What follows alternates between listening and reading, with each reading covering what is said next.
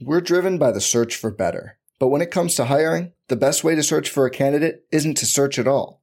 Don't search, match with Indeed. Indeed is your matching and hiring platform with over 350 million global monthly visitors, according to Indeed data, and a matching engine that helps you find quality candidates fast. Leveraging over 140 million qualifications and preferences every day, Indeed's matching engine is constantly learning from your preferences. Join more than 3.5 million businesses worldwide that use Indeed to hire great talent fast. And listeners of this show will get a $75 sponsored job credit to get your jobs more visibility at Indeed.com/Blue Wire. Just go to Indeed.com/Blue Wire right now and support our show by saying you heard about Indeed on this podcast. Indeed.com/Blue Wire. Terms and conditions apply. Need to hire? You need Indeed. This podcast episode is brought to you by Coors Light. These days, everything is go, go, go. It's nonstop hustle all the time. Work, friends, family, expect you to be on 24/7. Well, sometimes you just need to reach for a Coors Light because it's made to chill. Coors Light is cold lagered, cold filtered, and cold packaged. It's as crisp and refreshing as the Colorado Rockies. It is literally made to chill. Coors Light is the one I choose when I need to unwind. So when you want to hit reset, reach for the beer that's made to chill. Get Coors Light in the new look delivered straight to your door with Drizzly or Instacart. Celebrate responsibly. Coors Brewing Company, Golden, Colorado. Support for this podcast comes from Wild Turkey Kentucky Straight Bourbon Whiskey. Let's tune in to their one-on-one with Jamal, a real bartender from Old Fourth Ward in Atlanta. I really get into the backstory of whatever I'm pouring, out of respect. There are literally years of experience behind these bottles. Wild Turkey, same recipe since 1942. If you want a true classic, this is what you want to order. Wild Turkey. Wild Turkey Distilling Company, Lawrenceburg, Kentucky. Copyright 2020, Campari American, New York, New York. Never compromise, drink responsibly.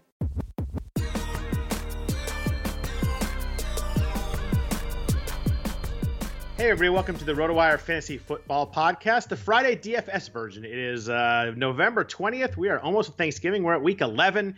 Season is clicking along pretty well here. If you could please rate or review the podcast, that'd be fantastic. We would greatly appreciate that.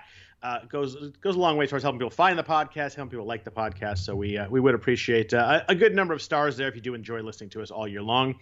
I am Scott Jenstead, joined as always on Friday mornings by Andrew Laird. Andrew, we were just talking about all kinds of stuff going on. This is a different slate, I guess I would call it. People always go with interesting or weird. I'm going to go with different. We've got a lot of big name teams that aren't playing on the slate. Last night we had the Cardinals and Seahawks play. So there's a couple of teams that you either want to target or target against in a lot of games. The Chiefs play on Sunday night.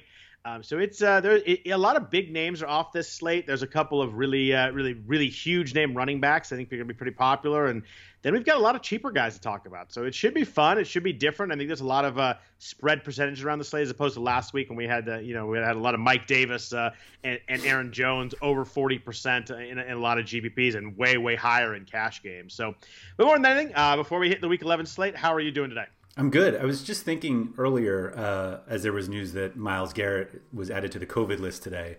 But if you at the beginning of the season, I think we weren't fully convinced that there would be a week 11, and COVID's actually significantly worse now than it was then, and yet here we are in week 11 with really no signs of slowing down. So.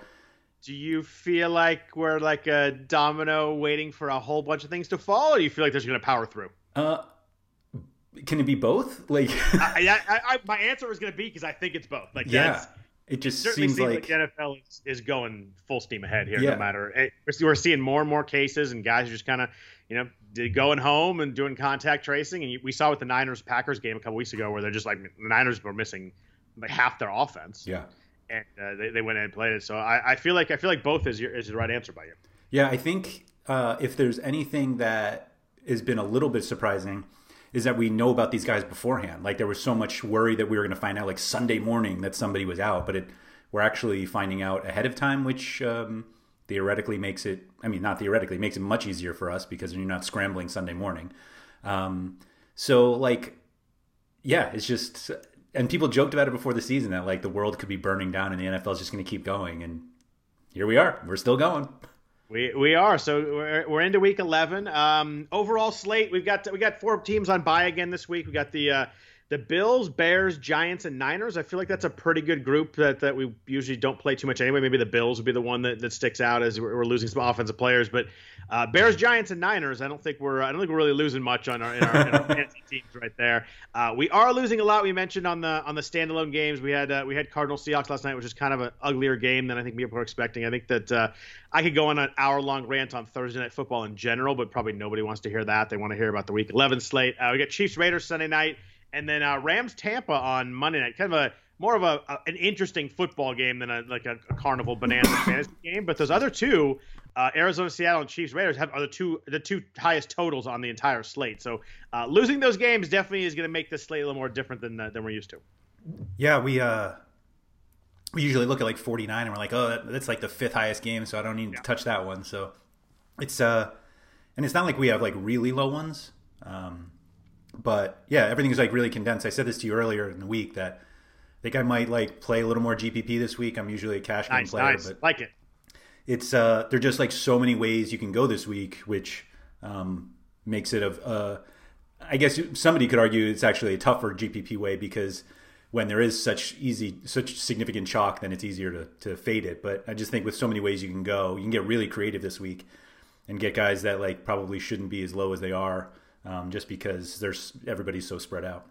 Yeah, you almost when I look at the slate, almost always I'm like, oh, this guy's gonna be popular, this guy's gonna be popular, this guy's not. Like you could kind of tell a few obvious ones, and aside from the couple top running backs we're gonna talk about, I think this slate's pretty spread out in terms of ownership and percentages, and I don't think there's a ton of like, oh, this is an obvious play right here, which I think for me it makes it more fun. I know you like as a cash game player, you like when Mike Davis is 4,000, everybody has him, but I tend to not like it. And last week, you kind of had to play him, but he didn't really do very much, so it didn't really work out. Although the money saved is always very important. But you mentioned the high total games. We have Falcons Saints at 52, Packers Colts with an over under of 51.5. So like last week we had 2 games that were 56, 57, and then a few in the 50s. We've kind of had, I think most of the weeks we've had like 5 or 6 games in the 50s. We only have 2 this week, as you mentioned.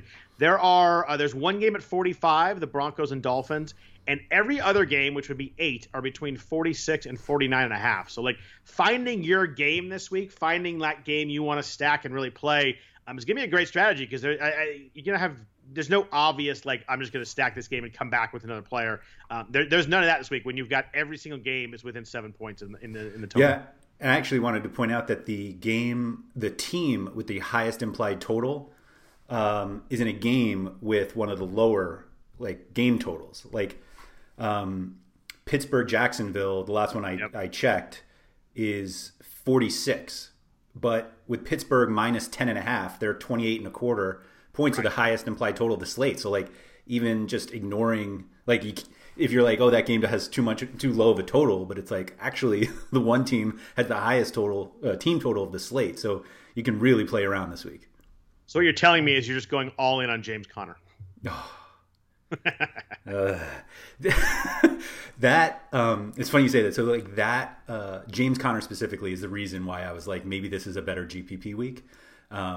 We'll obviously like get into running backs, but like so last week or 2 weeks ago was David Johnson concussion 2 weeks ago? Yeah, 2 weeks ago. Yep. So it was like David Johnson that week made like a ton of sense. The Texans were heavily favored. They were going to give him a bunch of carries. The same thing applied to the Bears. They weren't quite as big a favorite, but like David Montgomery made a ton of sense that week. And it was like those 2 plays from like a football, like if you take out the fundamental like DFS things of like running backs on big favorites who get a lot of carries are usually very good plays. And you throw that part out and you're like, are these good football players? You're like, no, they're not. So it's like there's you have that battle of like how much does knowing football come into play? And my opinion of that week, well, I think I played Johnson that week, but I wasn't coming close to Montgomery.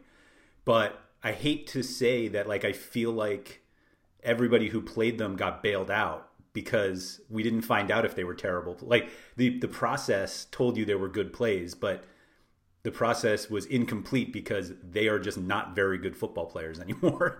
So the problem that we have with Connor, who I think is still a very good football player, but like that he checks all the boxes of like a running back on a huge favorite. They have the highest implied total. And it's like, do I really want to play him? Yeah, and he's not that cheap. And No. we'll get into when we get into running backs, that mid tier is a spot that I have a lot of trouble with this week. I like the expensive guys. I like a couple cheap guys, but the mid tier, I can kind of poke holes in everybody. So let's jump into running backs. We have two obvious ones at the top. I want to hit those first. We have Dalvin Cook against Dallas and Alvin Kamara against Atlanta. I do have to note that Kamara missed practice yesterday. So I think that today is a pretty big day for Kamara in terms of, is he going to play? I think he's still going to be fine. I think it's probably a workload thing, but he's got a little bit of foot injury, so worth checking. But both these guys are big name guys, really good guys that are good every week, and they have great matchups this week. I mean, Cook is against Dallas. Nice game trip, 7.5 point favorite, the Vikings in that game. He only had 96 yards last week against the Bears. He had 30 carries, so it wasn't really an efficient game for him. But I mean, we're talking about he's off a 22 for 206 against Detroit, a 30 for 163 at Green Bay. So I mean, this is a guy that has been awesome. I think last week was the first week he hadn't scored. Any worry, first of all, on Cook about 34 touches last week on a Monday night coming to a short week? Does that play into your mindset at all when you decide on this week? No. Okay. I don't think it does me either. That's a lot of touches, and maybe if they get up, 21, maybe they go with some Alexander Madison down the stretch. But I'm full in on Cook this week. I love Cook anyway, and we've talked about Cook many times. Dallas did hold Pittsburgh, your boy James Conner, to a nothing last week running. But I mean, the weeks before that, Boston Scott was 15 for 70. Antonio Gibson had 120 yards. Kenyon Drake had 164. I mean, we're not talking about, the elite running backs here. They've all done well against Dallas. If we're talking about picking between these two guys, it's easily Cook for me. But what I did last night is I tried to do both of them. I think it's workable. It's really hard, but I came up with a pretty decent lineup that I didn't hate going with both of them. So I wonder how many people are going to try and do that this week, because they stick out so much among the running back pool. They do. I think one of the issues is that we have issues with some of the cheaper running backs that, like, presumably would go to. I think there's one that, maybe two that really stick out that I think a lot of people might go to, particularly at least cash game wise, to continue to play three running backs. I mean, for GPPs, like, if you're going to get the two highest scoring running backs, and you can, wide receiver is where it's much easier to get explosive scores from cheaper prices. And so it certainly makes sense from a lineup build to get all of those points. The biggest thing that makes me hesitate on Kamara, and we'll talk about quarterbacks later, but like, you can't talk about the Saints without talking about their quarterback situation, partially because of how much Drew Brees loves to throw to Kamara anyway. I mean, yep. Michael Thomas is back, although he was still banged up. I think he practiced this week. Yeah, I think he's probably good to go. So as we were talking before we started recording, there was talk that Taysom Hill was going to start. Adam Schefter just tweeted that Taysom Hill will start, which it's wild. So wild. How much does Hill starting affect Kamara? Because it seems like Winston starting would affect him in the passing game, just because, like, he's so different than Breeze in terms of, like, wanting to throw downfield and willing to take chances, whereas, like, Kamara is this definition of a security blanket. And so if you had Winston, were you still going to play Kamara? And now that it's Hill, or that we think it is, do you still play Kamara? Like, what do you do? I mean, I would say it's more than think it is. I'm reading that Schefter tweet right now. I mean, it says will start. And Schefter is as tied in as anybody. So I think we can go ahead with will start. Hill took all the starter reps in practice this week. Like, I think it's insane. I don't know. Sean Payton and Taysom Hill is the weirdest thing in the NFL, maybe. Like, I just don't get it. I'm actually bummed because I was really looking forward to fading Jameis because I think he was going to be popular. And quarterback, you never get super popular, but I did not like him as a play at all this week. Even the 5,900 price, there's quarterbacks that I like below and above him that I liked more. So I'm a little bit bummed about that. I really wanted him because I thought he was going to start, and then I thought Hill was going to come in so much and mess so much stuff up, especially in the red zone, that I thought Jameis wasn't going to work very well. But I wonder with Hill, like they're going to have a lot of these gadget plays and stuff, and that can't be good for Kamara, right? Like they're going to have stuff where Hill runs or they do some weird throws. Maybe it opens up running lanes for him with a quarterback who's a running threat. We see it with like Kyler Murray, and you run that read option. We see it with Miami. We'll talk about them later too. With Tua, like they run so much run option. I watched Miami last week, and you can just see that defensive end.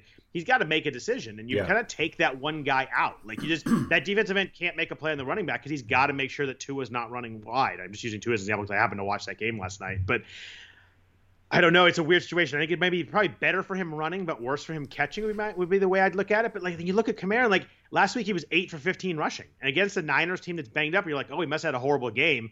He had 7 catches for 83 yards and 3 touchdowns. Yeah. So he was awesome. Like, it's just, the targets on Kamara, 8, 13, 6, and 8 the last 4 weeks from a running back. That's like almost McCaffrey level kind of stuff. And the Falcons are good against the run. They're 3.6 yards per carry. So they play the run well. But I thought that, as long as Kamara was getting dump downs from Jameis the whole game, and Jameis likes to push it more, but I think that Peyton would have made it so there were plays that Kamara caught the ball. But it's weird. I think it makes me like Cook even more against Kamara with just the not knowing what Taysom Hill is going to do. And, Atlanta has not allowed a 100-yard rusher all year. So if we're looking at rushing stats, I don't love that. But I'll probably have to read up more on it. But my initial take, we're kind of getting this live, is that it makes me like Cook even more over Kamara than I did before. Yeah. Adam Levitan tweeted that Taysom Hill has played 83 snaps at quarterback over the last 2 seasons and has thrown 11 passes. This is crazy. It's not as crazy as Sean Payton saying that Taysom Hill reminded him of Steve Young, which was not only crazy but personally insulting to my career. Like, you just compared your gadget play running back to like one of the best quarterbacks in the history. I think he still has like the quarterback rating in percent. He might not anymore because every quarterback's awesome now, but like elite inner circle Hall of Fame quarterback, and the fact you even put him in the same breath is insulting to me. It pissed me off. But the whole thing is weird. Make sure it makes this game interesting and watchable. But I don't know. Do you think it's like he's going to start and run 3 plays and then bring in Jameis for the rest of the game? Like, is that possible too? It seems like if he's taking reps at practice that they're going with him, right? It just seems so sloppy of an idea.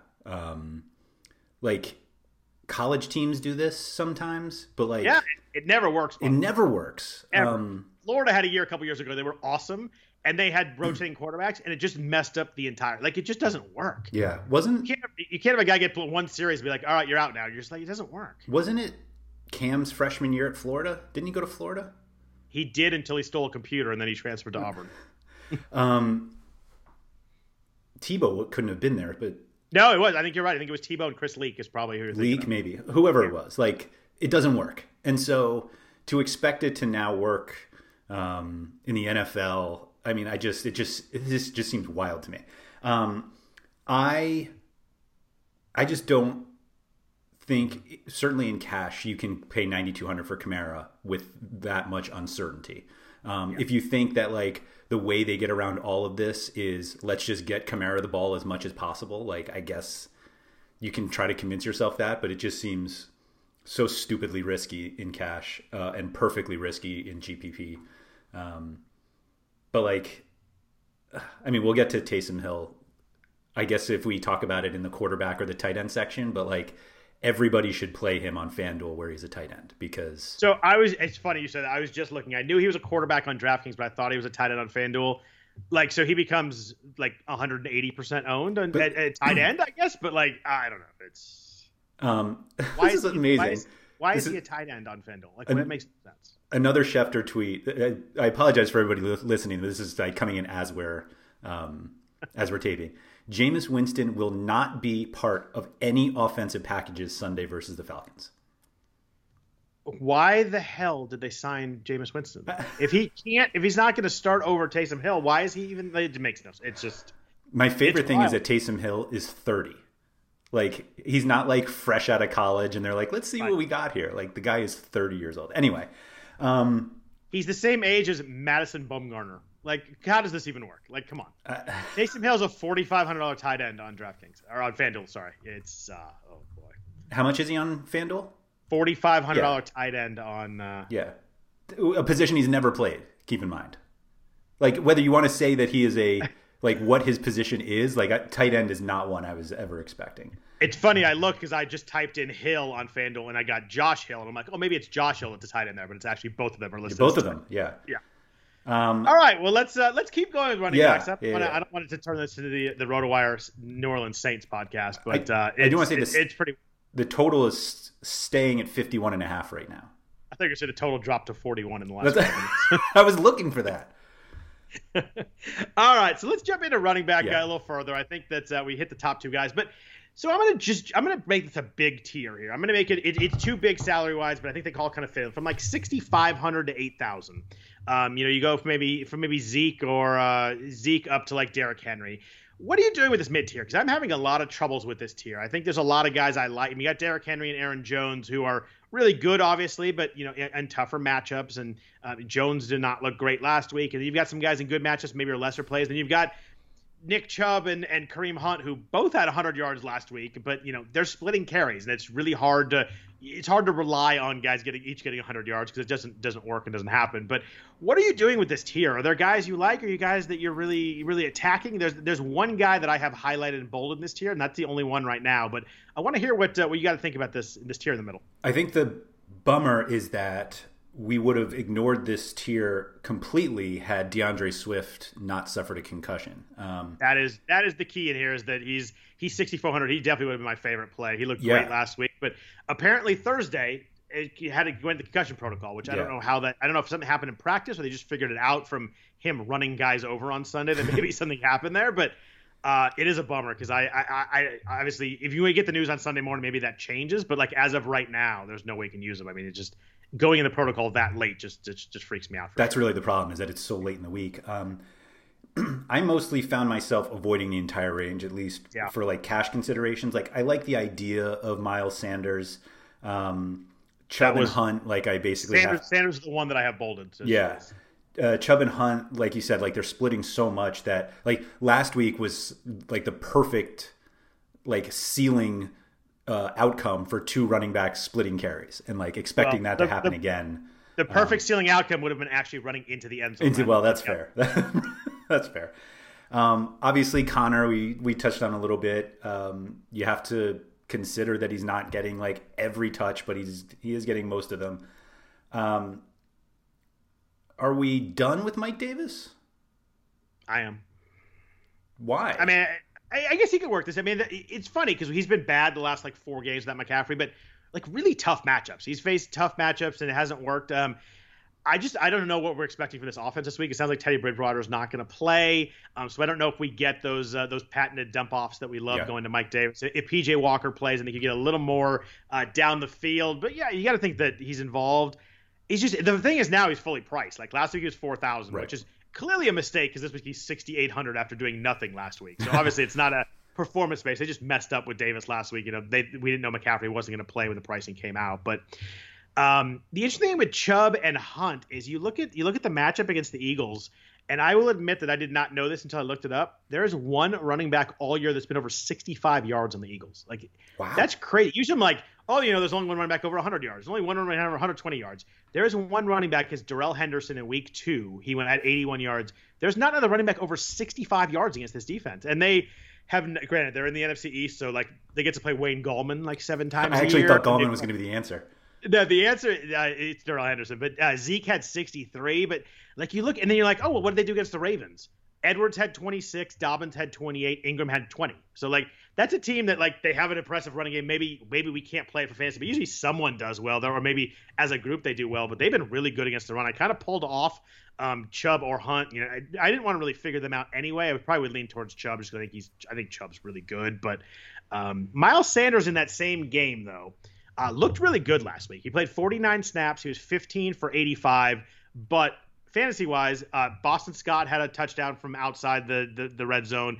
And then Corey Clement came in just because Sanders got down to the 2 and we needed to come out, and Clement scored. And I think the other running backs had 4 carries or something and had 2 touchdowns. So I think it was a freaky week. Cleveland played well against Duke Johnson last week, but I don't really think Duke Johnson's very good, to go back to your David Montgomery theory in there. But Jacobs had 120 yards a week before. Granted, it was on 31 carries in the wind.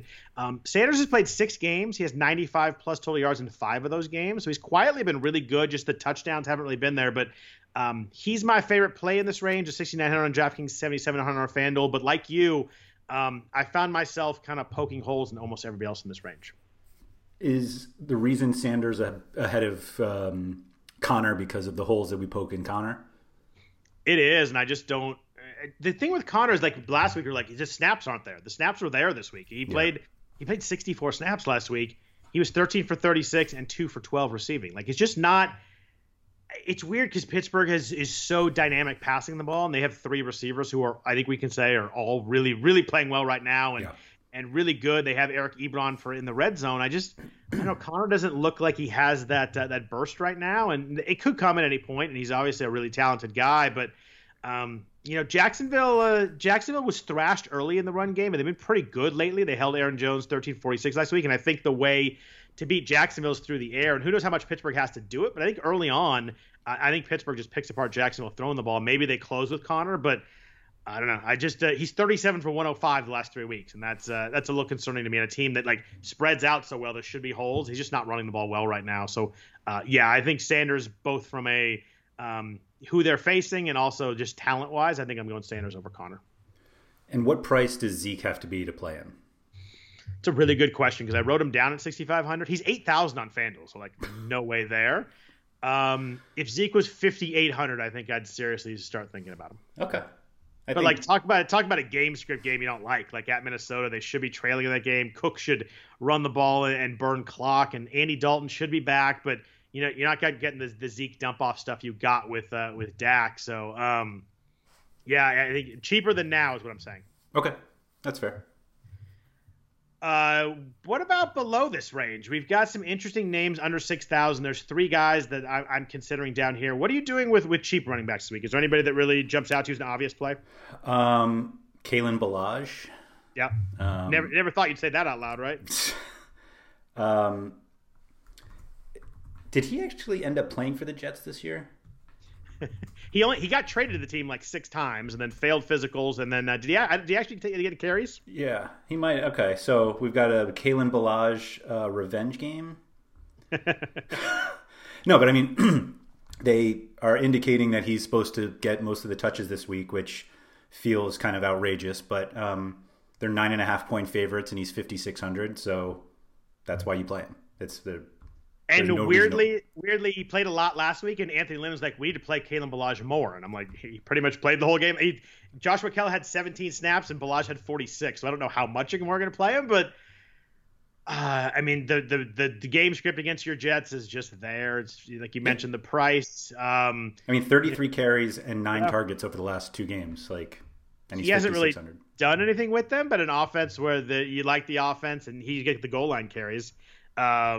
I don't know. It's just it's hard to get away from him, but there's a couple other names down here. I think an interesting guy is Damian Harris. I know New England running backs probably make your skin crawl a little bit, but 5,800 on DraftKings, and he only played 32 snaps, I think, but 22 for 121, and they're playing Houston, which is the running back matchup we try and find every week. I mean, we mentioned Nick Chubb and Kareem Hunt. They both had 100 yards last week against Houston. James Robinson had 99 yards the week before. Derrick Henry had 212 on them. My concern with Harris is snaps. He played 32 snaps last week, but every time he's in, they hand him the ball, and he kind of looks like he might be pretty good. He's really running the ball well.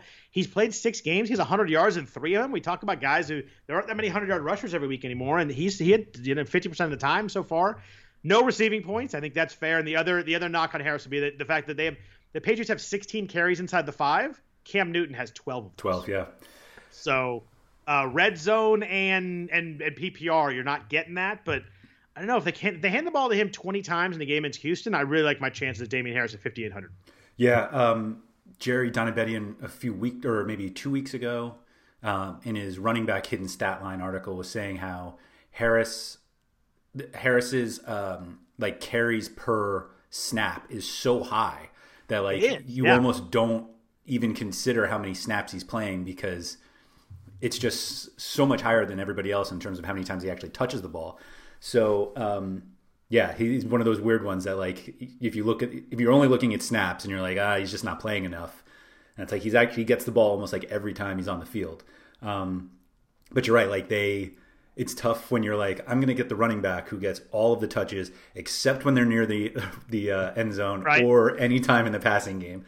And like, do I really want to shake my fist at the sky every time Rex Burkhead comes in and scores? Right. Like it's frustrating, but I like it. I like it this week. I think I like him as much as Ballage. It's a tough one for me between the two. I kind of like both of them in their situations. I think Harris is a much better player.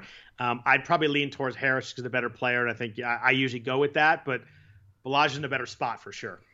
I was actually not expecting you to say Harris. I was excited to hear which one of Antonio Gibson or J.D. McKissic or Gio Bernard. The Gibson thing is crazy, right? Because he wasn't even good last week, but he scored twice. So everybody's like, oh, it was a great play. And great play, yeah. He was 13 of 45. He was 4-20 catching. J.D. McKissic had 15 targets.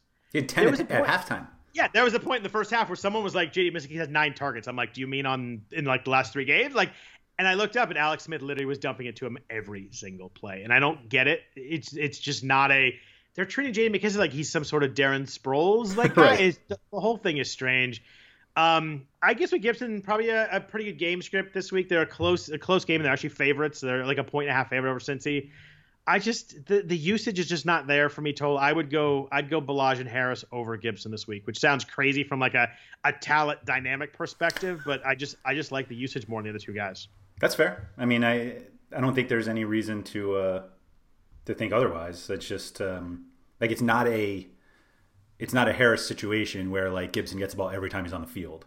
Right. And so, and no thought of Bernard on the other side. You got Bernard and Duke Johnson right there in the same range and with starting jobs. I don't know. I think I'm off both of them. Gio's a little more interesting this week because last week they were just trailing against Pittsburgh and he just kind of game scripted out. And they don't really – he had 7 targets but 4 for 17. Like he's just not doing anything with them. The Washington defense is pretty good, but if you're going to get him, it's against the run. Neither of those guys really excite me. I can see them both as plays, strictly volume guys, but I'm probably not doing it. I like the other 3 guys we mentioned in this range more than I go Gibson over them, and I don't love Gibson. So if you like exciting, how much do you like $4,000 Adrian Peterson? God, that's gross. It's just if Swift doesn't play and I've got to do that, I don't think I could do it, to be honest. But I think the reason why is there's someone at 4,800 who I think is interesting, and that's Savon Ahmed with Miami going against Denver. Looked good last week. He was 21 for 85 against the Chargers. Jordan Howard's been released, thankfully, but apparently picked up by the Eagles, which makes 0 sense. Myles Gaskin's still out. 2 University of Washington guys with Ahmed and Gaskin. You look at Denver, the defense.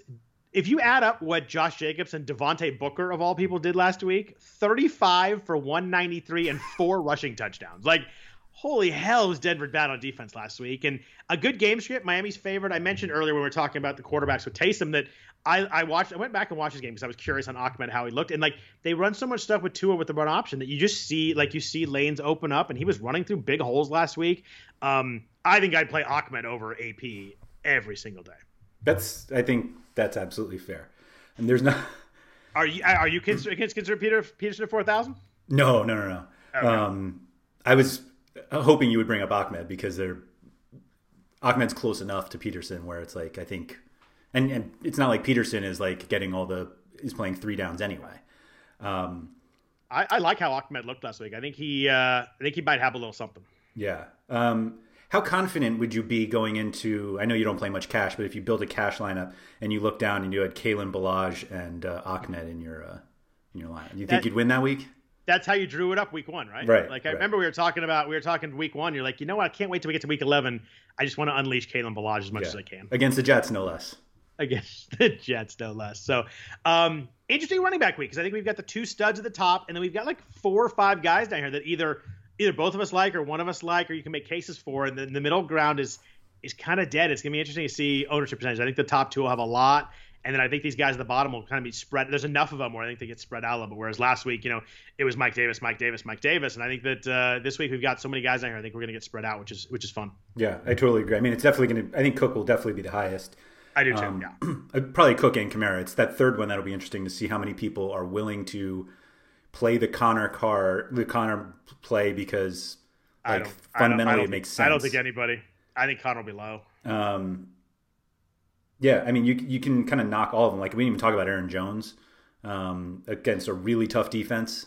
But yeah, he's only 7,200. The Colts have 3.4 yards per carry. Derrick Henry's the only running back over 75 yards against the Colts. They played, and they played some good ones too. Like I mentioned, I think it was the Eagles that played Wayne Gallman a bunch, but they've played Joe Mixon, they played Dalvin Cook, they played James Robinson. Like the Colts have played some pretty good running backs. The thing with Aaron Jones is like it's back to the touchdowns. Like he's got to score to really work because Jamal Williams gets some work in there, and Rodgers is so on fire throwing the ball right now. If Devontae Adams, we get to running receivers. If Devontae Adams does not play, he didn't practice yesterday. I think he's going to play. But if he doesn't play, does that make you think like maybe I need to get Jones in there because you're just going to see a lot more touches in the passing game, and maybe they kind of change the game script a little bit? Probably not enough for me. Okay. That's fair. That Colts defense. So was it last Thursday that they played the Titans? Yeah.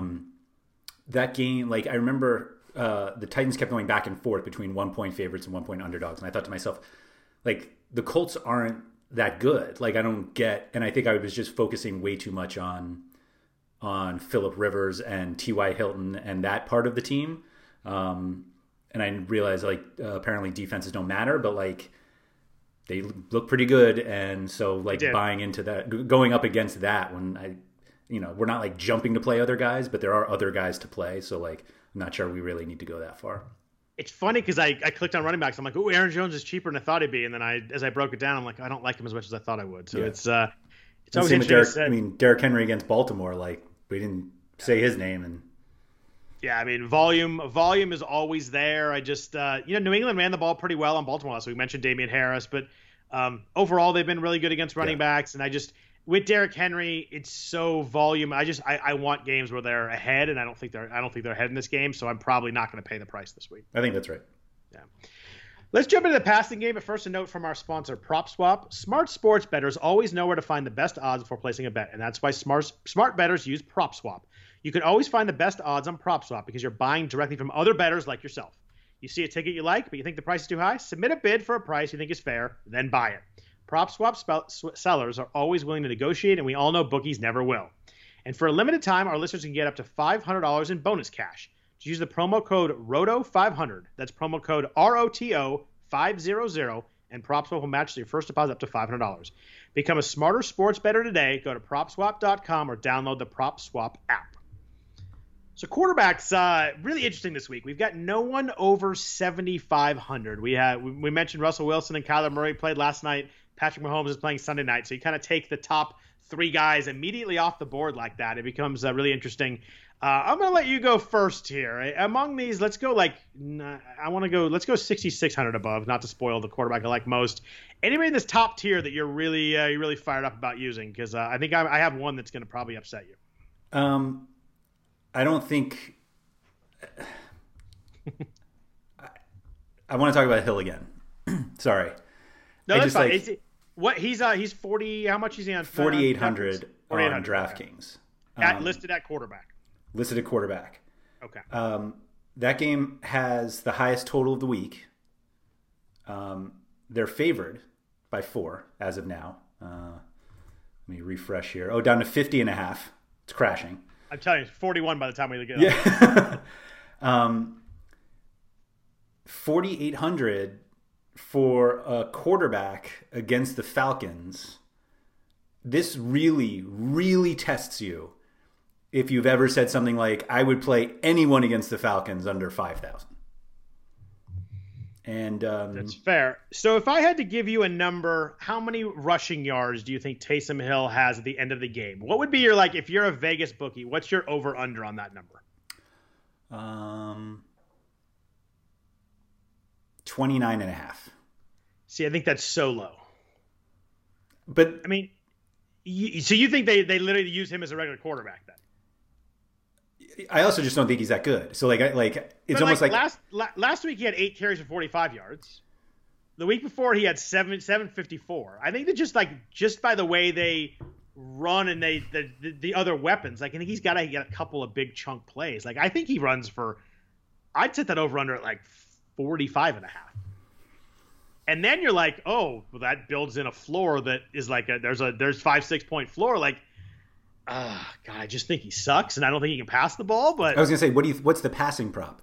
Yeah, I 127 and a half. I don't know. Like it can't be that low. Like 160. I don't know. I don't think we can answer that question because I don't think we know, and anybody that pretends to know is wrong. Yeah. Because they don't know. I don't think we know if he can pass the ball well enough to play NFL quarterback in the NFL. I don't think we know the answer to that question. Or can he run a offense for 4 quarters rather than coming in for trick plays and misdirection, where obviously those rushing yards are boosted up because he's always in a situation where Breeze is out there too, maybe, or like there's just a lot of you're not getting those trick plays. You're gonna get defenses that, and now I mean Atlanta's apparently scheming for him. I don't know if the Atlanta defense schemes for anybody, to be honest with you, but 4,800 is really cheap. I mean he certainly becomes you got to consider him if nothing else. I mean theoretically, like a short pass to Kamara can go long, so Absolutely. And I mean, a short pass to Deontay Harris can go long too. I'm curious to see how they scheme stuff. If they're going to run a lot of run option, they're going to run some wishbone. I don't know what that is. This might be Tommy Frazier at Nebraska. I don't know. Yeah. Yet. I mean, how many passes does he attempt? I guess is a question. Does he attempt like 20 passes? Does he attempt 25 passes? Like, I don't even know. We don't even know what kind of offense they're going to run with him at quarterback, which is the toughest part of all this. So the Falcons, is this possibly right that they have allowed the second fewest rushing yards to running backs this season? I guess because everybody just throws all over them. Yeah, they're allowing 3.6 yards per carry, and they haven't allowed a 100-yard rusher. So I would think that that's probably true. We're talking about Kamara earlier, but yeah, I think that everybody just thrashes them in the pass game so significantly. I mean, they've given up more than 300 yards passing to 5 of the last 6 quarterbacks they've played. So I think that teams just throw the ball because it's so easy. So Trubisky had 42 rushing yards against them back in week 3. I assume he was still starting because 42 seems like a lot for Nick Foles.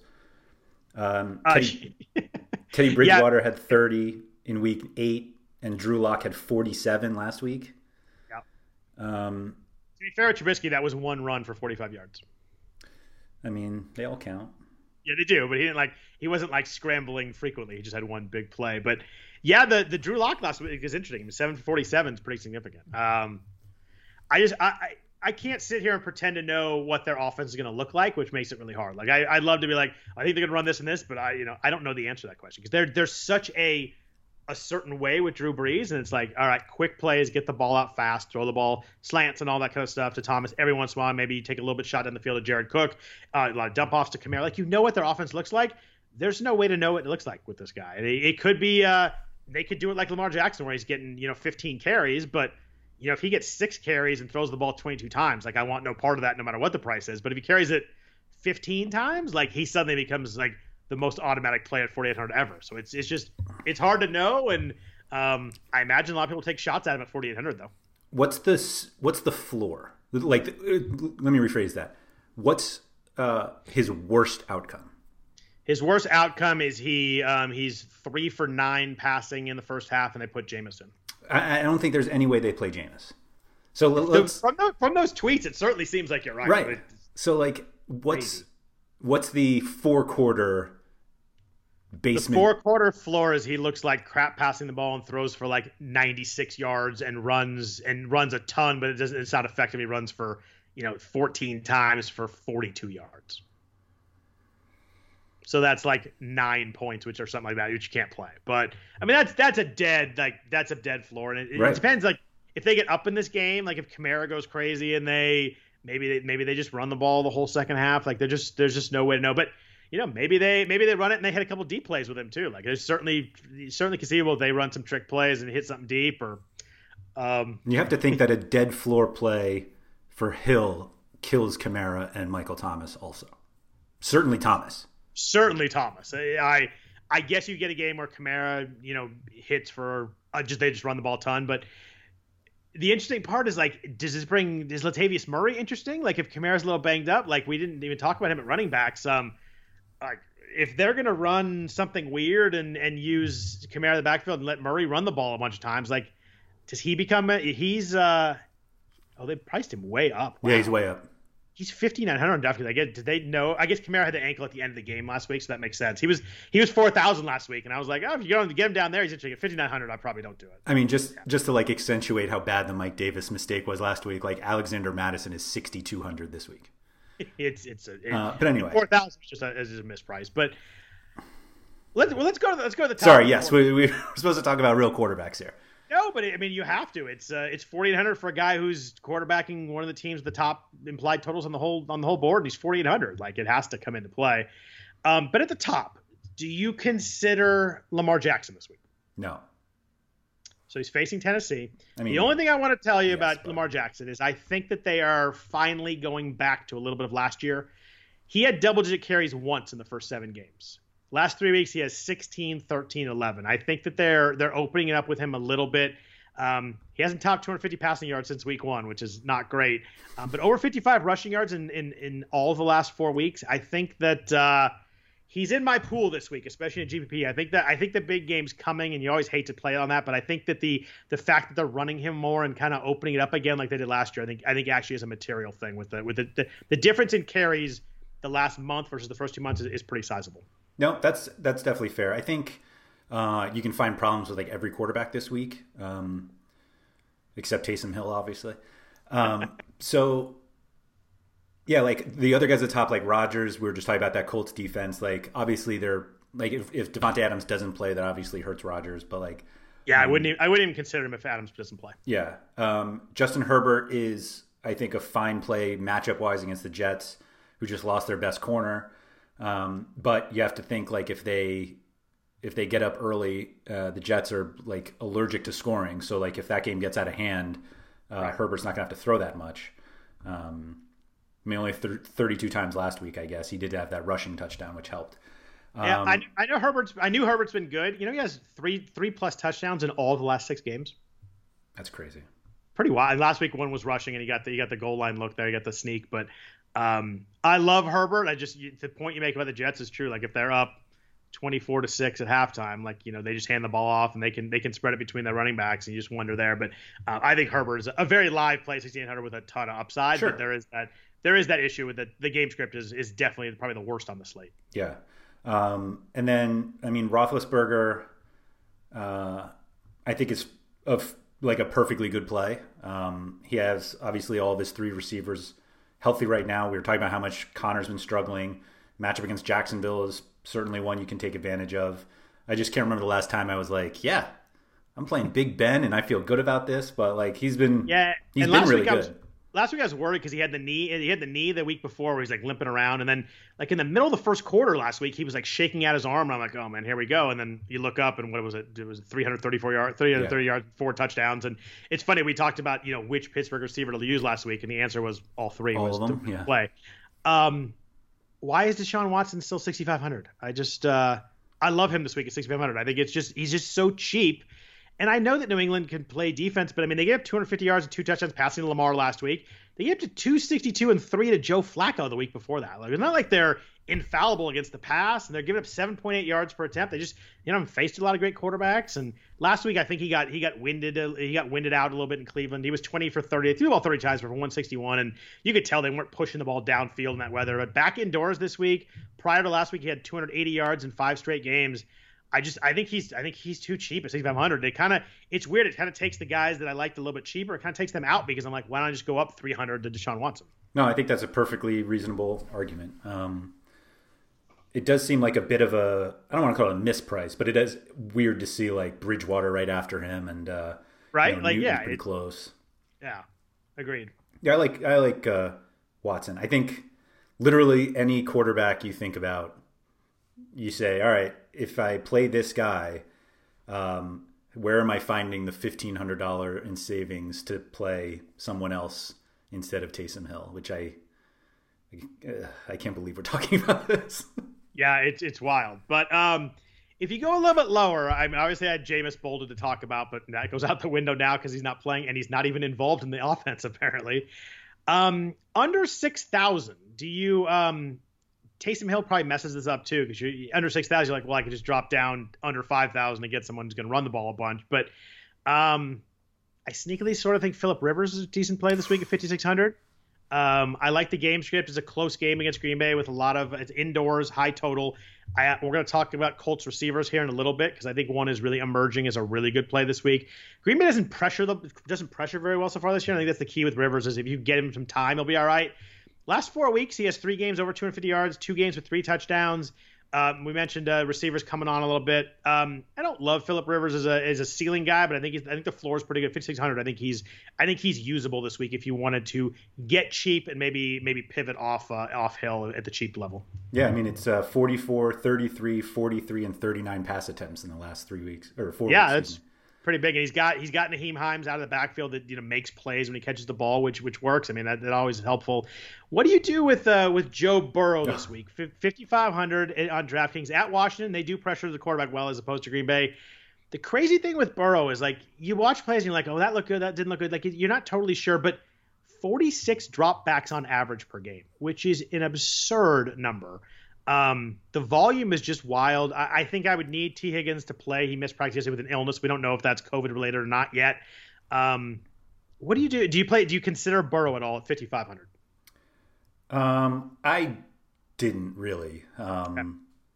I was kind of intrigued with Tua, just the idea of Tua, but like, not that it felt like I probably would have played Winston over Tua had Winston apparently been a starting quarterback in the NFL. I think the Tua thing seems more fun than the stat line actually. Like I watched the game and I mentioned I watched the game and he like looked dynamic and fun. Then I looked up, he had 169 yards passing and -1 yards rushing. So like they were running a lot of run option, but he wasn't really doing much with it. So I just there's too many other guys who I think have just more of a ceiling right now than Tua does the way Miami runs offense. No, I totally agree. I think if you're really going nuts, but you want if there are a bunch of people who are going to play Taysom Hill, and you want to differentiate, which I think there are, yeah, and you build a Taysom Hill lineup that has a little money left over. This is for tournaments. Please don't do this in a cash game, or if you do, please post your head-to-heads. Would you be willing to just adjust slightly for Andy Dalton in a game that maybe he throws 40 times because they're losing?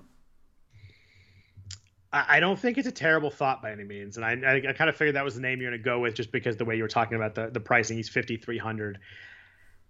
He's got weapons. He's got three really good talented receivers. Yeah, I mean, I think if you want to go in a tournament and like you said, a game they're going to have to throw a bunch. I mean, that the one game he played the whole game against Arizona, he threw 54 times. Like I know that's Arizona. They had 86 snaps in that game, which is just crazy. But yeah, I mean, he had 286 yards in that game. I don't think it's a terrible tournament play. I'd probably go to Rivers or Burrow instead myself, just for a little bit smaller price bump. Just I like those guys maybe a little bit more, but.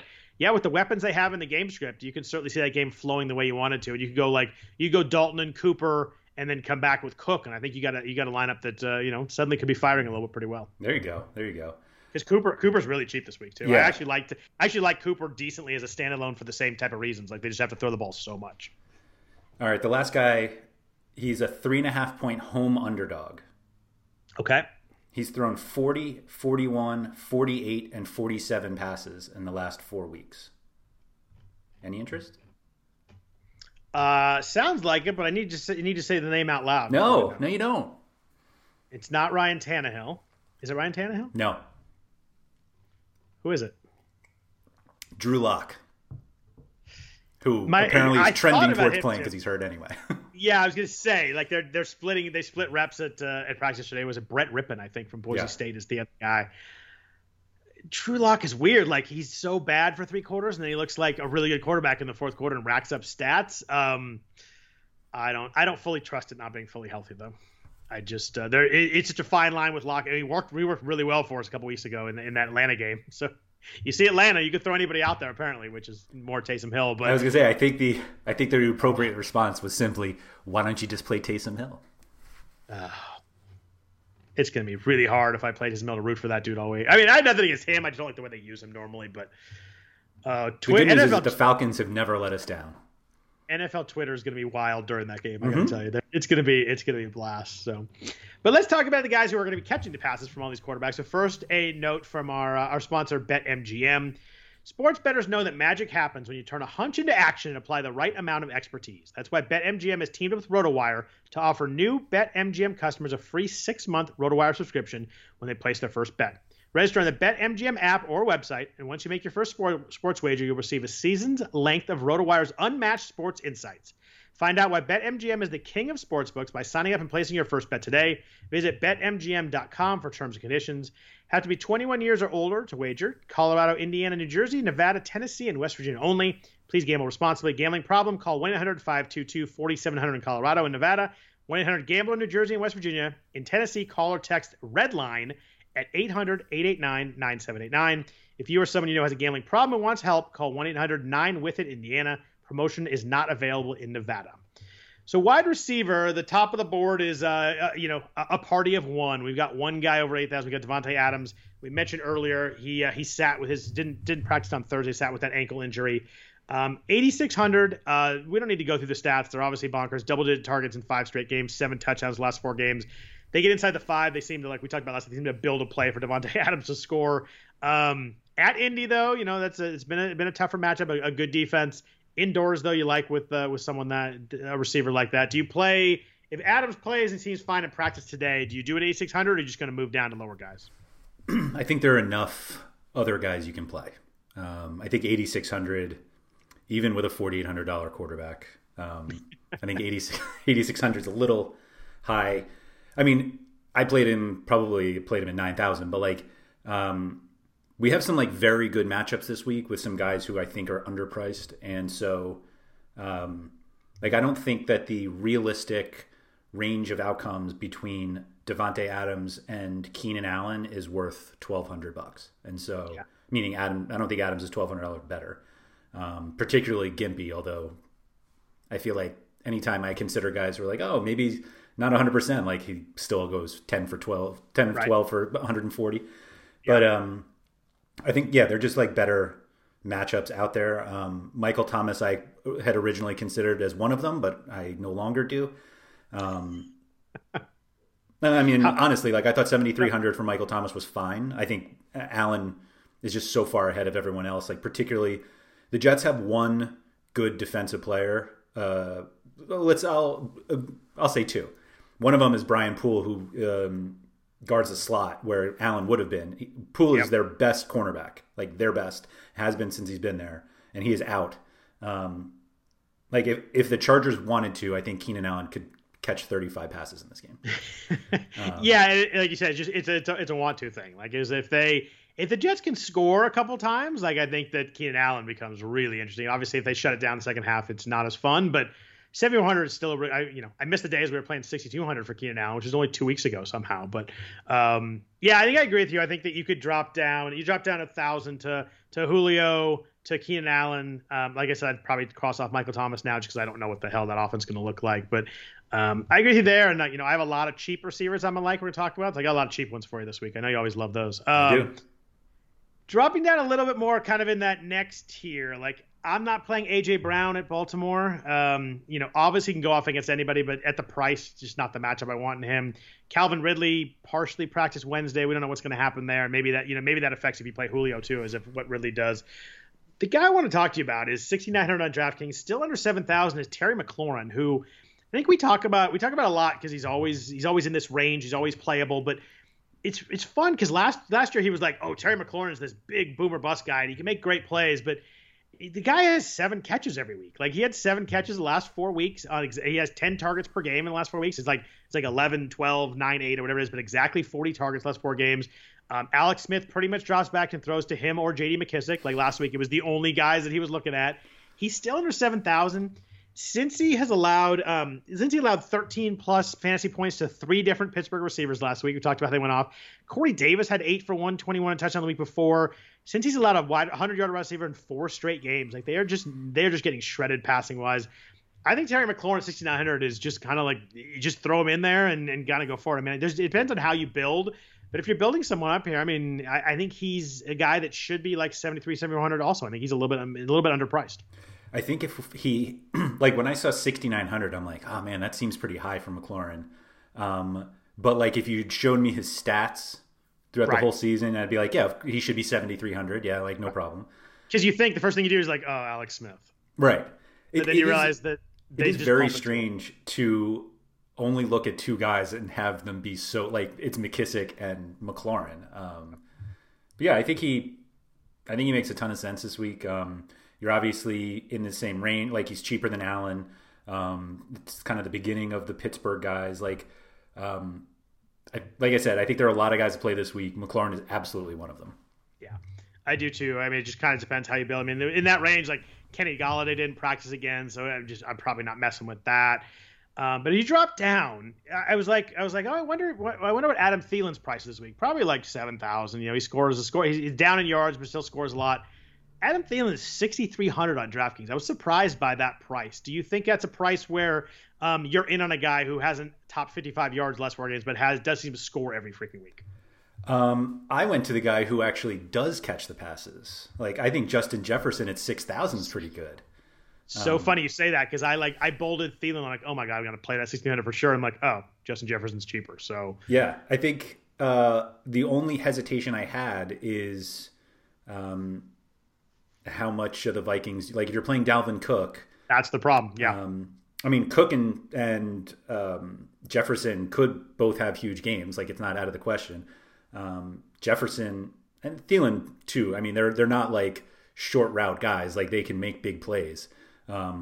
So it's not like you need 15 targets for Jefferson, for him and Cook to have good games. But yeah, I think all of like against Dallas, anybody's a good play. So if you were playing a GPP and you're like, Dalvin Cook's going to be 47%, I want to fade Dalvin Cook. Interesting if you still want a piece of that game. It'd be interesting to go either Thielen or Jefferson, or even both of them. Dallas has allowed 7 touchdowns to wide receivers the last 4 weeks. They've allowed 6 wide receivers over 70 yards in that stretch. So there's a lot of guys doing well. Thielen leads the NFL in end zone targets. Believe it or not, that's kind of not exactly who you expect doing that. But I think if you go to GP and you do fade Cook, I think you got to play one of these guys to kind of get that leverage going the other way. Yeah, Cousins is only 6,200 too. So like, it's not like you have to spend so much to get. Like I think it's perfectly fine to play Jefferson and Thielen with Cousins. I don't think you need to run it back because Dallas isn't any good anyway. But if you wanted to, like, there are guys like we were talking about. You go back with Amari Cooper, yeah. Yeah, so I think you could definitely attack that game if you wanted to. So the Pittsburgh receivers we talked about. Jacksonville can't stop the pass. They've allowed a 100-yard receiver in 5 straight games, which is a pretty stat that jumps out to you. We got the same 3 guys again. It was funny because we broke them down last week and we decided that all of them was the one that worked out. Claypool 6,100, Juju 6,400. My boy Deontay Johnson still the cheapest, 5,900 after another double-digit target week. It'll be boring, but I'm going back to Deontay. I just think that when he plays, he gets 10 targets. But I think all 3 of these guys are playable. It's really hard to figure out if you're trying to play one of them which one, but I'd probably go the cheapest one with a bunch of targets. I'd go Deontay myself. They should all be the same price. They should. They should all be 6,300. Just go with that. If anything, Claypool should probably be cheaper. 23 targets in the last 2 games, but 69 and 56 yards. That's what's holding him back. Obviously, he has a bunch of touchdowns under him, but the Johnson is just weird. Like I don't get it. But yeah, I think he's a great play. 5,900 is a pretty nice price too. He's played 6 full games. He has double-digit targets in 5 of those 6. Like it's not a 2 out of 3 or 3 out of 4. Like this is 6 games and 5 of them with double-digit targets. And in those 5, he had the one bad game. I get it, but he has 75 plus yards in 4 of those 5 games. He has 4 touchdowns in those games. We mentioned the Jaguars just struggling against the pass. I just think that I think Deontay is a really good play this week, and I think you can make an argument for all three Pittsburgh guys. I mean, Juju's getting a ton of targets. He's kind of turned to their possession guy. Weirdly enough, he's kind of the guy that catches all the short passes, and then the other guys catch a little bit more downfield. But I would just take the $500 savings, and I'd play Deontay. I agree. I think most people go there. Like I think Claypool will be the lowest owned of the three. Yeah. Because Juju's scoring, Johnson's the cheapest, and that just leaves Claypool. But yeah, I think that's a good point there. Anybody else in the 6,000? We talked about Justin Jefferson. I like that one a lot. The targets are a little weird. The last 4 weeks he's gone 11, 4, 4, 10. So it's a little bit strange there. It's a little Tyler Lockett-y. It's very Tyler Lockett-y. He had a good game last night.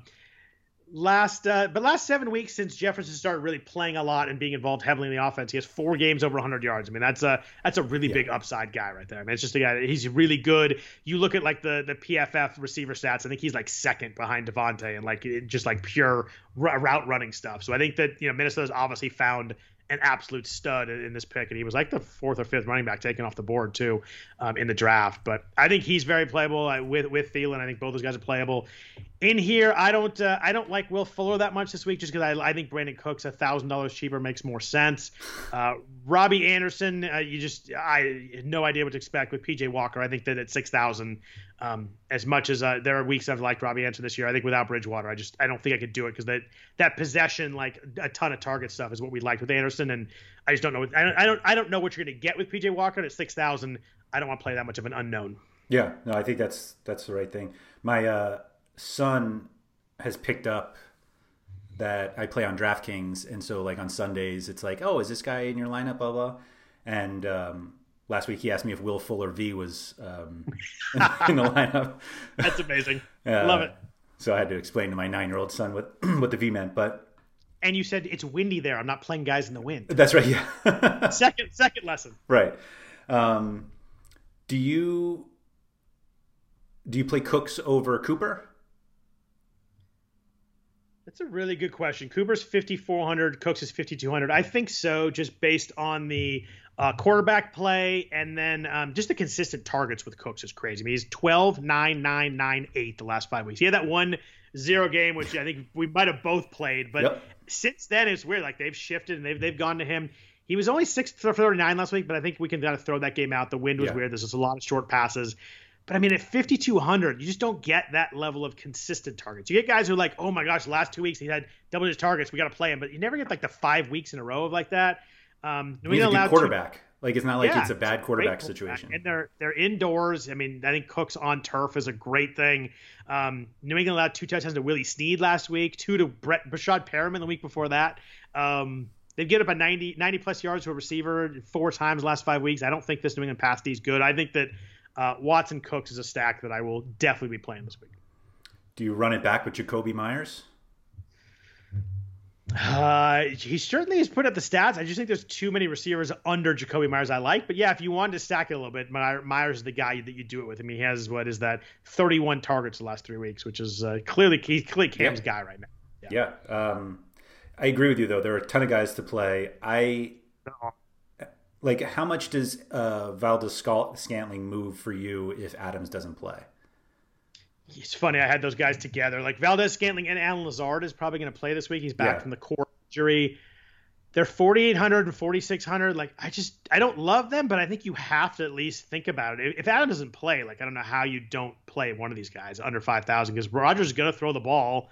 He's going to throw the ball a bunch. And Valdez-Scantling has been really good the last 2 weeks, hitting on some deep balls.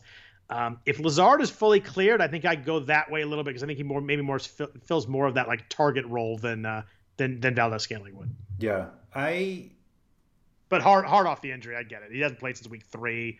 I get it's tough. I think I'd probably go there though because I think the targets will be there. Yeah, I just wonder how much Rodgers likes them. Like it just seems like that. I think that's a fair statement. I mean, he's gotten pissed at MVS multiple times in the past. The last couple weeks have been good. Like he's hit a couple deep plays, but. I think you're right. I don't think you're getting like the force feeding that you get with Adams. I think if he doesn't play, you probably get a lot of spread around and maybe a lot of balls on the backfield too. You get maybe Williams and Jones and maybe your boy Robert Tonyan gets involved finally a little bit. My boy, your boy. I think you got to consider him under 5,000. But I don't know. I find it hard to get really fired up about him because there's a lot of guys under 4,800 that I like this week. Yeah, let's hit me with those guys because. Can I hit you with one more guy above that first, though? Sure. 5,900 this week. If the illness is fine, he plays or he practices today. T. Higgins, I just want to talk about. He's been really good. Double-digit fantasy points in 7 straight games. We talked about Burrow with the dropbacks. Like, with those dropbacks, you're going to get guys catching balls. AJ Green is worthless and miserable and awful, and just he's like, if you look at like his air yards and target stats compared to what he should have put up, it's so bad. But targets for Higgins last week, 4 last 5 weeks, over 8 targets. You know, a guy that's obviously really talented. 4 straight games over 70 yards, 2 of those over 115 yards. Washington's been good against the pass, no 100-yard receivers, but I think that Higgins, if you obviously you play Burrow, you're gonna play Higgins. But I think at 5,900, I think he's a decent standalone play. There's a lot of guys in this range, but he's just a guy that I think deserves mention just because he's been really good the last like month and a half. Yeah, I think that's a good call for sure. So let's talk about the cheaper guys. There's 2 guys in the mid 4s I like, and then a bunch of guys under 4 that I think are playable this week. The first is just 4,500. Is a guy I really like is Michael Pittman. Yep. We talked about Rivers. I kind of teased, running backs or receivers emerging. He's coming on right now. 15 targets the last 2 weeks. He's had 8 targets last week. He was 7 for 101. And it's always scary, but like a little bit of eye test here. Like he looked like a really good receiver. I obviously live in LA, watched him play a lot at USC the last couple of years, and he just has that look of a guy who's going to be a really good receiver. He's played 59 and 57 snaps the last 2 weeks, which you really like. This is the game that is either the second highest total on the board. So if it's a piece of this game, New Orleans, Atlanta might drop below that by the time we're done, as we were joking around, but it actually might. He runs a lot of plays from the slot, which kind of helps him avoid Jair Alexander, which is Green Bay's best defensive back. I love Pittman this week at 4,500. I think this is the last time we'll see Michael Pittman at this price the rest of the year. I agree with you. Pittman sticks out for me. Pretty much the Colts always do, because in week 1, when I do these like blind stack spreadsheet that I make, they like jumped out because they had like the 4th or 5th highest total, but stack wise, but depending on which players you use, they were pretty cheap. So like going into this week, there are, let me see here. They have the 6th highest implied team total. The Colts do, as slight home favorites against Green Bay. But if you look at quarterback, wide receiver 1 and 2, which I hate to have to bring T.Y. Hilton into the conversation, but if we claim that the 1 and 2 are Hilton and Pittman, and you want to stack those guys, they're the 21st most expensive stack, meaning for quarterback 1, wide receiver 1, and wide receiver 2, there is only one combo that is less expensive, which is amazingly the Patriots. Oh yeah, right. Actually, I think that probably includes Harry instead of Myers law firm, but the new law firm. So, like salary wise, the Colts should be a lot higher, and we look at that and like when you see that, you're like, oh well, obviously like the running game must be so important, but like we're not playing Jonathan Taylor. Hines is part of the passing game. Never again playing Jonathan Taylor. So don't play that clip back because I'm sure there's some point. But yeah, that's a mess right now. Yeah, so it's just like the Colts passing game against the Packers at home, like it's not crazy. I think that's going to be a situation where could be like next week, and you're just like, why did nobody play the Colts? And it's like, well, because nobody plays the Colts. Like, why would you stack the Colts? But then you look back and you're like, oh, they had the 6th highest implied total in a grouping that's pretty tight. So like, I don't think it's crazy. Like they're only a half point behind Minnesota that we just talked about how much we liked, and a half point behind Baltimore. So like, it's there. It is, and it's indoors. It's a game they're going to have to score. Pittman's my favorite play at receiver this week. It was one of those guys that I clicked on. I'm like, I hope he's still under 5,000. I saw he was 4,500. Like I'll have him in a lot of lineups this week. I love him at the price. Yeah, I think it's a fun one. He's so close to Hilton, and I'm going to play Pittman over Hilton. I just think the upside is so significantly more. Yeah, I think Hilton is dangerously close to that Jonathan Taylor list. the AJ Green list. Right. So a little bit under him, a guy that I think is interesting from a like they came out of the bye and changed how they used him kind of thing is Jalen Reagor with the Eagles. He's 4,300, another rookie, another guy who's super talented. The Eagles had their bye, and Reagor had been hurt. They came out of their bye. He played 59 snaps and had 7 targets last week. He didn't do much with them. He was 4 for 47. I just think the play here, the talent, I think Philadelphia's trying to figure out what they are as an offense right now, and I think that as they build towards this year, I think they're going to realize that Reagor is their best option. I like Travis Fulgham as a player, but like way more expensive than Reagor this week. So I would never play him this week when Reagor's, I think, 2,500 less or something like that. Something like that. Yeah. I think Reagor's interesting. I think Pittman will probably be not popular, but I think people would go to Pittman. I don't think that I'm like, finding a gem there. I think a lot of people like Pittman too, but if you want to get a little cheaper and maybe a little different, I think the Jalen Reagor at 4,300 is a kind of bet on what's happening for the second half of the season for the Eagles. So it's a play where you're kind of hoping you're going to hit it the first week, which are always dangerous, but I do think Reagor is an interesting play at 4,300. Yeah, I think so too. I think the hesitation anybody should always have with Philly is that just have so many guys who can catch passes that. For sure. The benefit of Reagor is that he could go, 3 for 110 and 2 touchdowns on 5 targets, and you're perfectly fine being able to get away with that because he doesn't need the 12 targets that other guys do. Right. Yeah, I do like that 4,300. I hate to even bring him up to you, but off the big game, are you playing any Brashad Perriman at 4,300? No. Me either, because I like someone less, $1,000 less in the same game. So under 4,000, we've talked about KJ Hamler. I was gonna say, man, 20 targets in the last 2 games. Double-digit targets last 2 games. It's funny. We talked about guys that the targets come and you get them cheap, but he's still 3,800. Miami's defense is tough, but if they get behind this game, he's their slot guy that they like to throw the short passes to. Judy's getting a lot of action on the outside. Tim Patrick's kind of getting phased out a little bit. He hasn't done a lot with the targets, 6 for 75 and 4 for 50, but at under 4,000, if you're going to give me 10 targets, he's played 50 snaps the last 3 weeks, so he's very involved. They're running 3 wide receiver sets constantly. I think I probably want Locke to play just because of the chemistry and getting to him. I don't know if I want to throw Brett Rippon out there with a receiver, but at 3,800, you're going to give me a guy who's a lot of targets, who is fast and talented. I think Hamler is live again at 3,800. Okay. You don't seem excited about it. I think if you're I really hope that Drew Lock plays so that this other play will be good. Fair. That's my hesitation.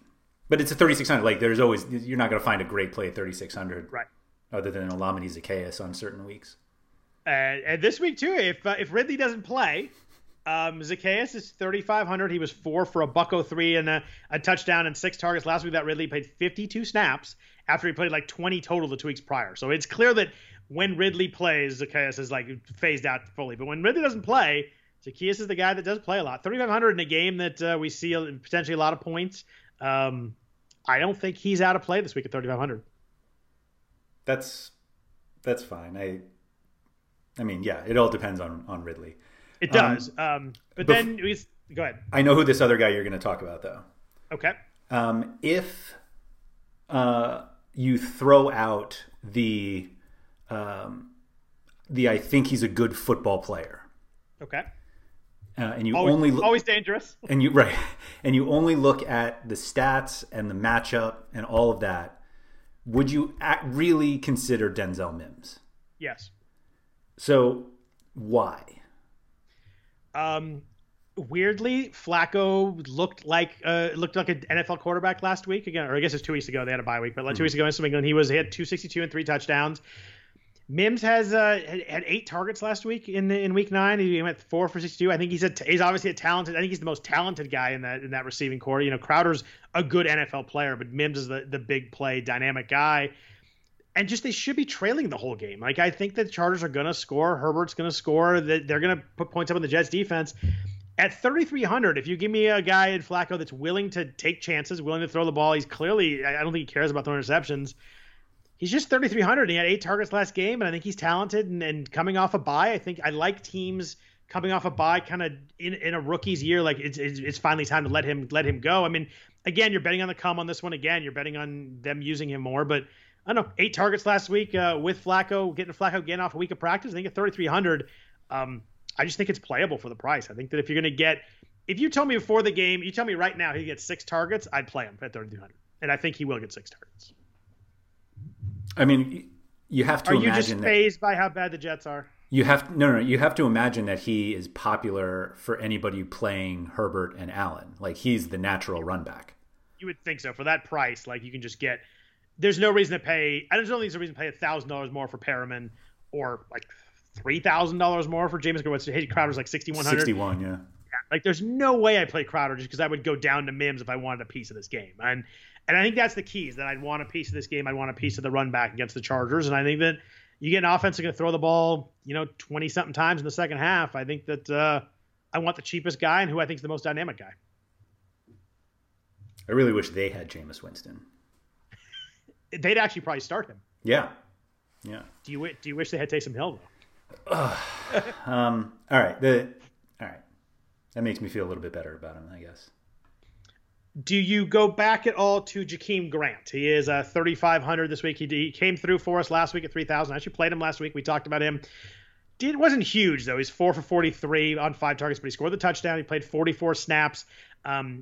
They had another. He almost scored another touchdown. They had another. His 5th target was another one in the end zone too. But Tua seems to like him. I just don't. This offense is not like carnival enough where you're going to get the huge game. I think I would play Mims and Hamler over Grant this week. But if you want to go at 3,500, I wouldn't argue too hard against a guy that is obviously super, super fast, as we talked about last week. Why do you think Tua likes him? Like, I don't know. Maybe they've worked together in practice, or I don't know what it may be, but Tua clearly seems to like him. I mean, he has 5 targets in each of the past 2 games. It's not like he has 10. That's true, but they haven't thrown the ball very much either. I mean, considering he probably has, I don't know, I have to look at Devontae Parker's targets, but Tua threw the ball 28 and 25 times. I think that's ultimately my problem. They just don't. Yeah, I think so too. I think the way they're running their offense right now, it's tough to see a huge game out of Grant. There's enough guys down here I like a little bit more, I think, is what it comes down to this week. You play Mims over him? Yeah. Okay.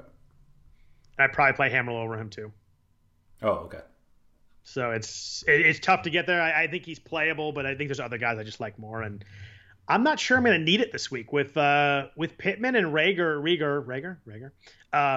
in the mid 4s. I don't know if I need the 3,500 this week. The way it does come in, if we talk to the top, if you play Cook and Kamara, then you're going to need some guys down here. And I think these guys become a lot. You really have to look into them, because when I did a Cook Kamara lineup, I did it with Watson. Just to kind of see how that worked out. I didn't want to do it with Hill because A, we didn't know who was starting, and B, I don't think I want Hill and Kamara together. Mm-hmm. But there are decent lineups. You play like a mid 3s tight end and a defense in the 2s. It leaves you with like 5,100 for your 3 receivers. You play a couple cheap guys, you get one decently expensive guy. It does. The Cook Kamara lineup worked better than I thought it would when I first plugged it in, and I saw that I had $4,500 per slot once I put them in. All right. I don't think I'm selling you on the cheap receivers this week. I was going to make the joke of how much money you think you could win if you played Hamler, Mims, and Grant, but the answer is obviously just zeros. I wouldn't want all 3 of them by any means, but one of them with a Pittman or Reagor, and then bump up to someone we talked about in the 5s or 6s, I think is a lineup that it gets kind of fun. Given how many times you've mentioned him on this podcast, I just really think at some point you're going to hit 6 digits with a KJ Hamler lineup so you can buy his jersey and put him up on your wall. I'm certainly going to buy the jersey, because I think I might talk about KJ Hamler more than anybody else. You think he played for the Niners? Maybe even like his coaches. I don't think they pay as much attention to him. Tight ends this week. Interesting week. We've got no Kelsey. We've got no Kittle, obviously. No one over 5,000 at tight end. I've got 3 guys at tight end that I'm going to be playing in my lineups, and then maybe some cheaper guys. But where are you going at tight end this week? What do you think? How much is Hunter Henry one of those guys? No. Okay, because I was going to say, like, how many times do we have to not have a good game? I mean, he scored last week, and everybody's like, oh, there's the touchdown regression. I'm like, dude, he had 30 yards. That's 5 straight games, 35 yards or less. Just no. No. And he's 46. Why is he 4,600? Right. Why is he not 3,600? Like, why? 4,600 makes no sense. Like, why is he $300 cheaper than Mark Andrews? Hasn't done a lot this year, but like, there's no way I play Henry over Andrews for essentially the same price. Yeah, I agree. I think given that all of these guys are fully touchdown dependent for their upside, so like you're not going to get a Kittle or Kelsey 10 catch for 110 yards, although those guys probably score with those lines anyway. But like, right, of course. I think if you looked at anytime touchdown odds and salary and just took the best ratio, then that's fine. Like I don't think there's no must-have tight end. I don't think I think you can make a reasonable case for pretty much everyone. I don't think there needs to be a situation where you're like, oh, if I just need to find the 300 to get up. Like I don't think that exists. And so I think if you just look who has the best touchdown odds, go nuts. I like if Ridley doesn't play. I like the idea of Hayden Hurst who. That's one of my three that I had considered. Yeah. 22 targets in the last 3 games. Like he's involved enough. And so but he has 50 plus yards in the last 4 games too. Like we talk about these guys like touch it like Hawkinson and these guys that get like 30 yards but score. Hurst is over 50 yards in 4 straight games. I mean, that's pretty good with how bad tight end's been this year. Yeah, I think that's fair. Any thoughts on Jared Cook? So you can play 2 tight ends on FanDuel? That's a beautiful lineup. The two tight ends from the same team. You don't get that very often. That's right. No, I'm not playing Jared Cook without Breeze. Dallas Goedert was very chalky last week. We talked about him a bunch. I didn't think he was going to be quite as popular as he was. I was shocked to see just like we were like people will play him. He's going to be popular, but like he was like 20%. I mean, I was shocked by that. I guess it just made sense, but he was 4 for 33. He got hurt early, came back, did play 62 snaps. He's dropped down to 3,800 this week. I think that he did have 13 targets the last couple of weeks. I think he's a guy that's obviously talented, was good in the offense last year. Under 4,000, I think he's playable again. I think that maybe people are off him because he was so bad last week. He didn't do very much, but I hate to tell you, but no tight ends did anything last week. The top tight end last week is 13 points. It's impossible that like one guy doesn't break out for 40 yards and 2 touchdowns, Jack Doyle or someone like that. But under 4,000, I think that Goddard is a pretty good go back this week. I think he is just as fine as anyone else. That's kind of where it falls. Yeah, I think the benefit of Goddard is that we've seen good games out of him that including volume games, not just he has a little bit of upside if the game breaks the right way. And a lot of these guys. You pretty much like you said, you have to get a touchdown for it to work. Yeah, even somebody like Noah Fant, they're not he's been getting a decent number of targets, but he just I've written about or said over and over how he's a big play threat, and of course he hasn't had a single one since then. So but 4,700 for Jonnu Smith is just wild to me that anybody would consider that. But I guess that's why you consider it, because why would you play that? And the thing with Fant is it's just hard when you have such a dynamic weapon like KJ Hamler on the offense. It's hard. Sorry, go ahead. I had to. I actually thought you were going to make a longer point about Judy and how they. No, sorry. Well played, Scott. Well played. Had to get one more in there. Who else you got bolded there? What about early season darling Logan Thomas coming on a little bit?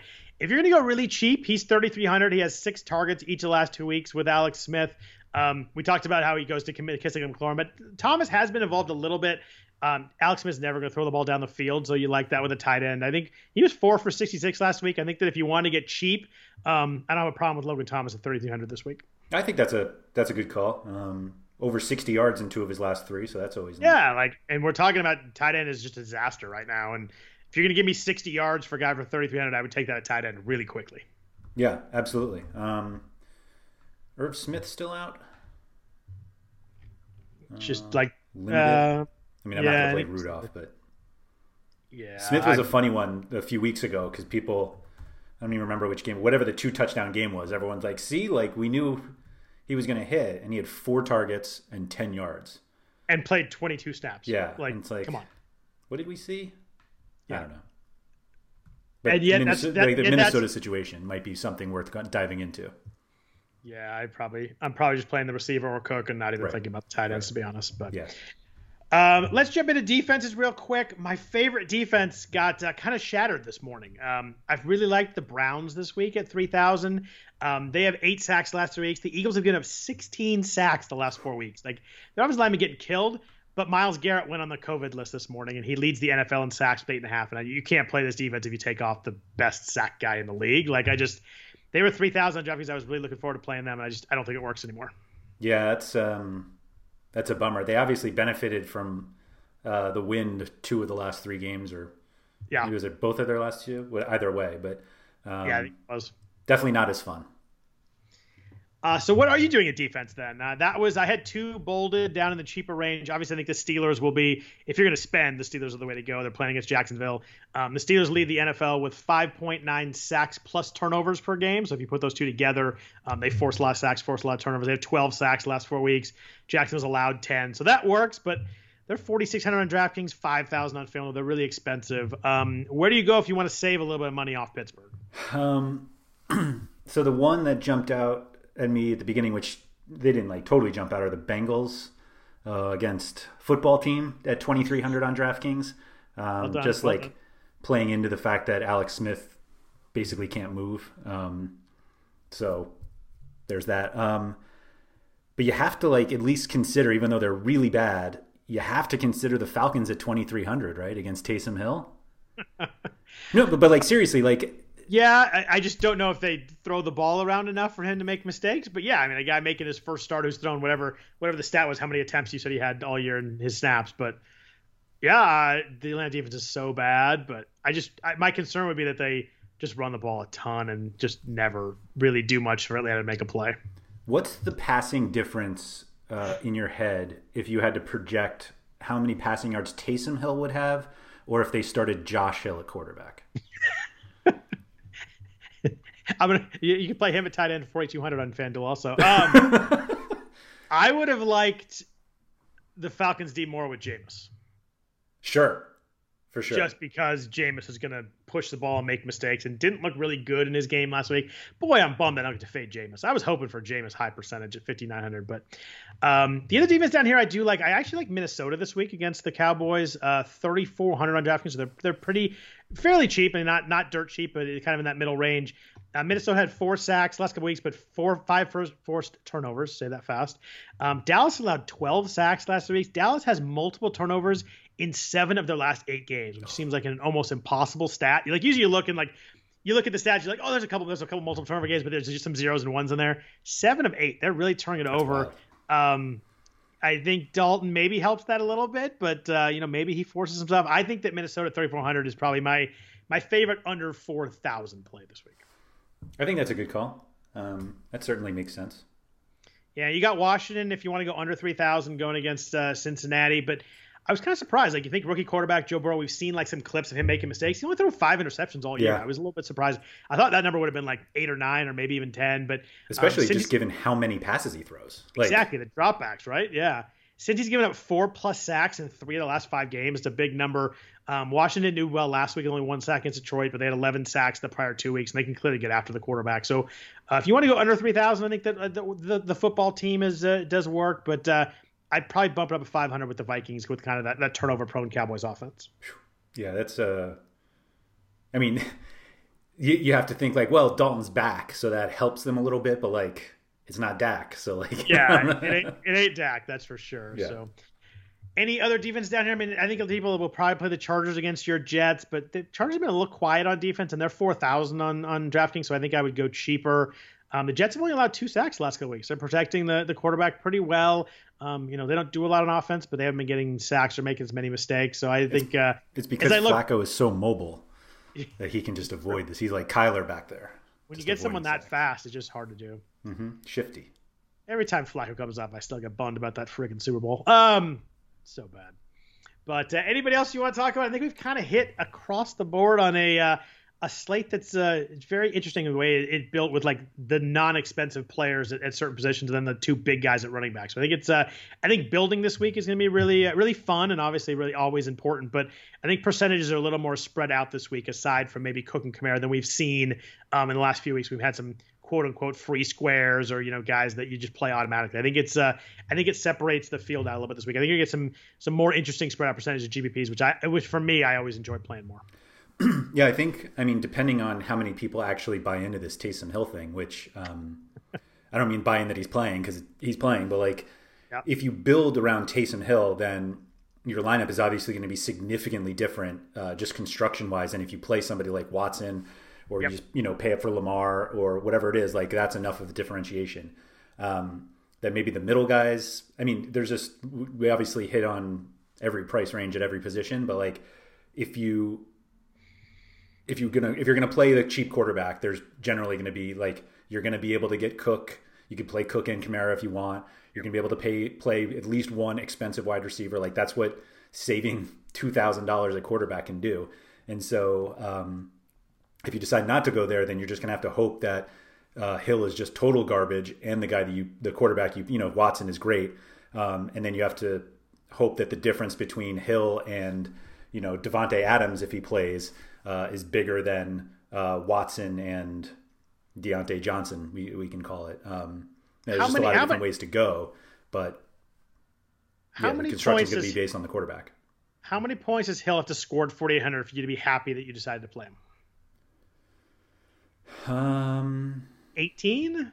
20? Yeah, I was going to say 15, but 15 is not enough. I think that ultimately the problem you have with quarterback is that some of them are just putting up such big scores that you're just at such a disadvantage even if it's we went 3x or 4x. I don't think that the X was the quarterback. Yeah, when the raw points is still only 18 to 20. 20 is probably more than enough. But 20 might be tough to get without some ridiculous rushing touchdown bailout or something like that. But I don't think that's ridiculous though. I mean, he's gonna have some shots at rushing touchdowns. They're gonna run plays for that. I think that I think you kind of hope. I think you have to get the rushing touchdown for it to really work. To be honest, I think that you're not getting 300 yards and 3 passing touchdowns. I think you can kind of throw that away, obviously. But one rushing touchdown, 1 passing touchdown, 50 yards rushing and 180 yards passing probably works, I guess, somewhere in there. Yeah, I mean, doing the math in my head, that probably gets you right around 20. Do you think he gets the 100-yard rushing bonus? It's certainly in play, right? I mean, it's certainly more in play than the 300-yard passing bonus. So I would definitely bet on 100 yards rushing before 300 passing for sure. Okay, all right. The prop lines will be really interesting. Yeah, it's a wild. I mean, 4,800 for a guy in this offense and with rushing potential. You can certainly see the path to being a pretty good floor guy, but I don't see it because I just think that the range of outcomes is so wide with him. Do you see any way he has a ceiling 30 plus point game? I just don't see that path unless he rushes 3 touchdowns or something like that. I mean, he could rush for. 3 rushing touchdowns, not crazy. It's not. And if he does that, obviously you're dead if you don't play him. But I think it's actually funny that he could have a ceiling game and absolutely ruin Thomas and Kamara. Yeah, that's a quarterback doing that it's odd to see a quarterback having a huge game. Obviously, it's because of the rushing, but and then his top 2 receivers. We think. I just don't think. I think it works as a gimmicky kind of thing because teams aren't planning for it. I think that.